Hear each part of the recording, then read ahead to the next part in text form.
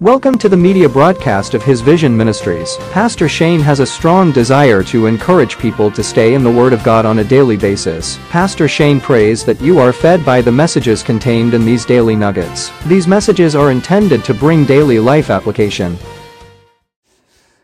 Good Friday, this is Pastor Shane. I hope you're looking forward to the weekend, and today I want to talk about purpose. I've been thinking about this, and one of the things that seems to be really a problem in life is so many people have never figured out what their purpose is.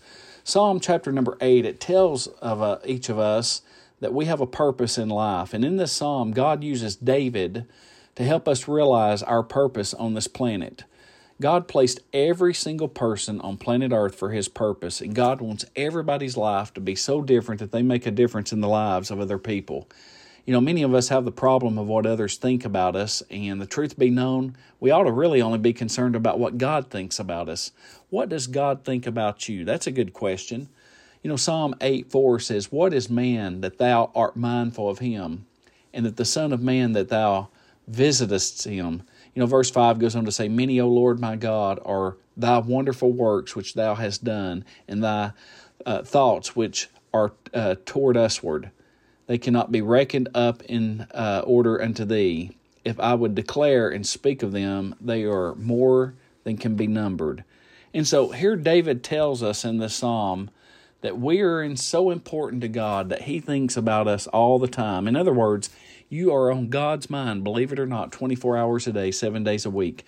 God cares about everything that you and I, that we do in this life, and God gives us purpose, and He wants our lives to be so different that we're really making a difference in other people's lives. Friend, may we pray and ask God to show us how to be unique, how to use the gifts that He's blessed each of us individually with. And listen, if we will use what God has given us, I believe we can change the world and discover what our purpose is here on this planet.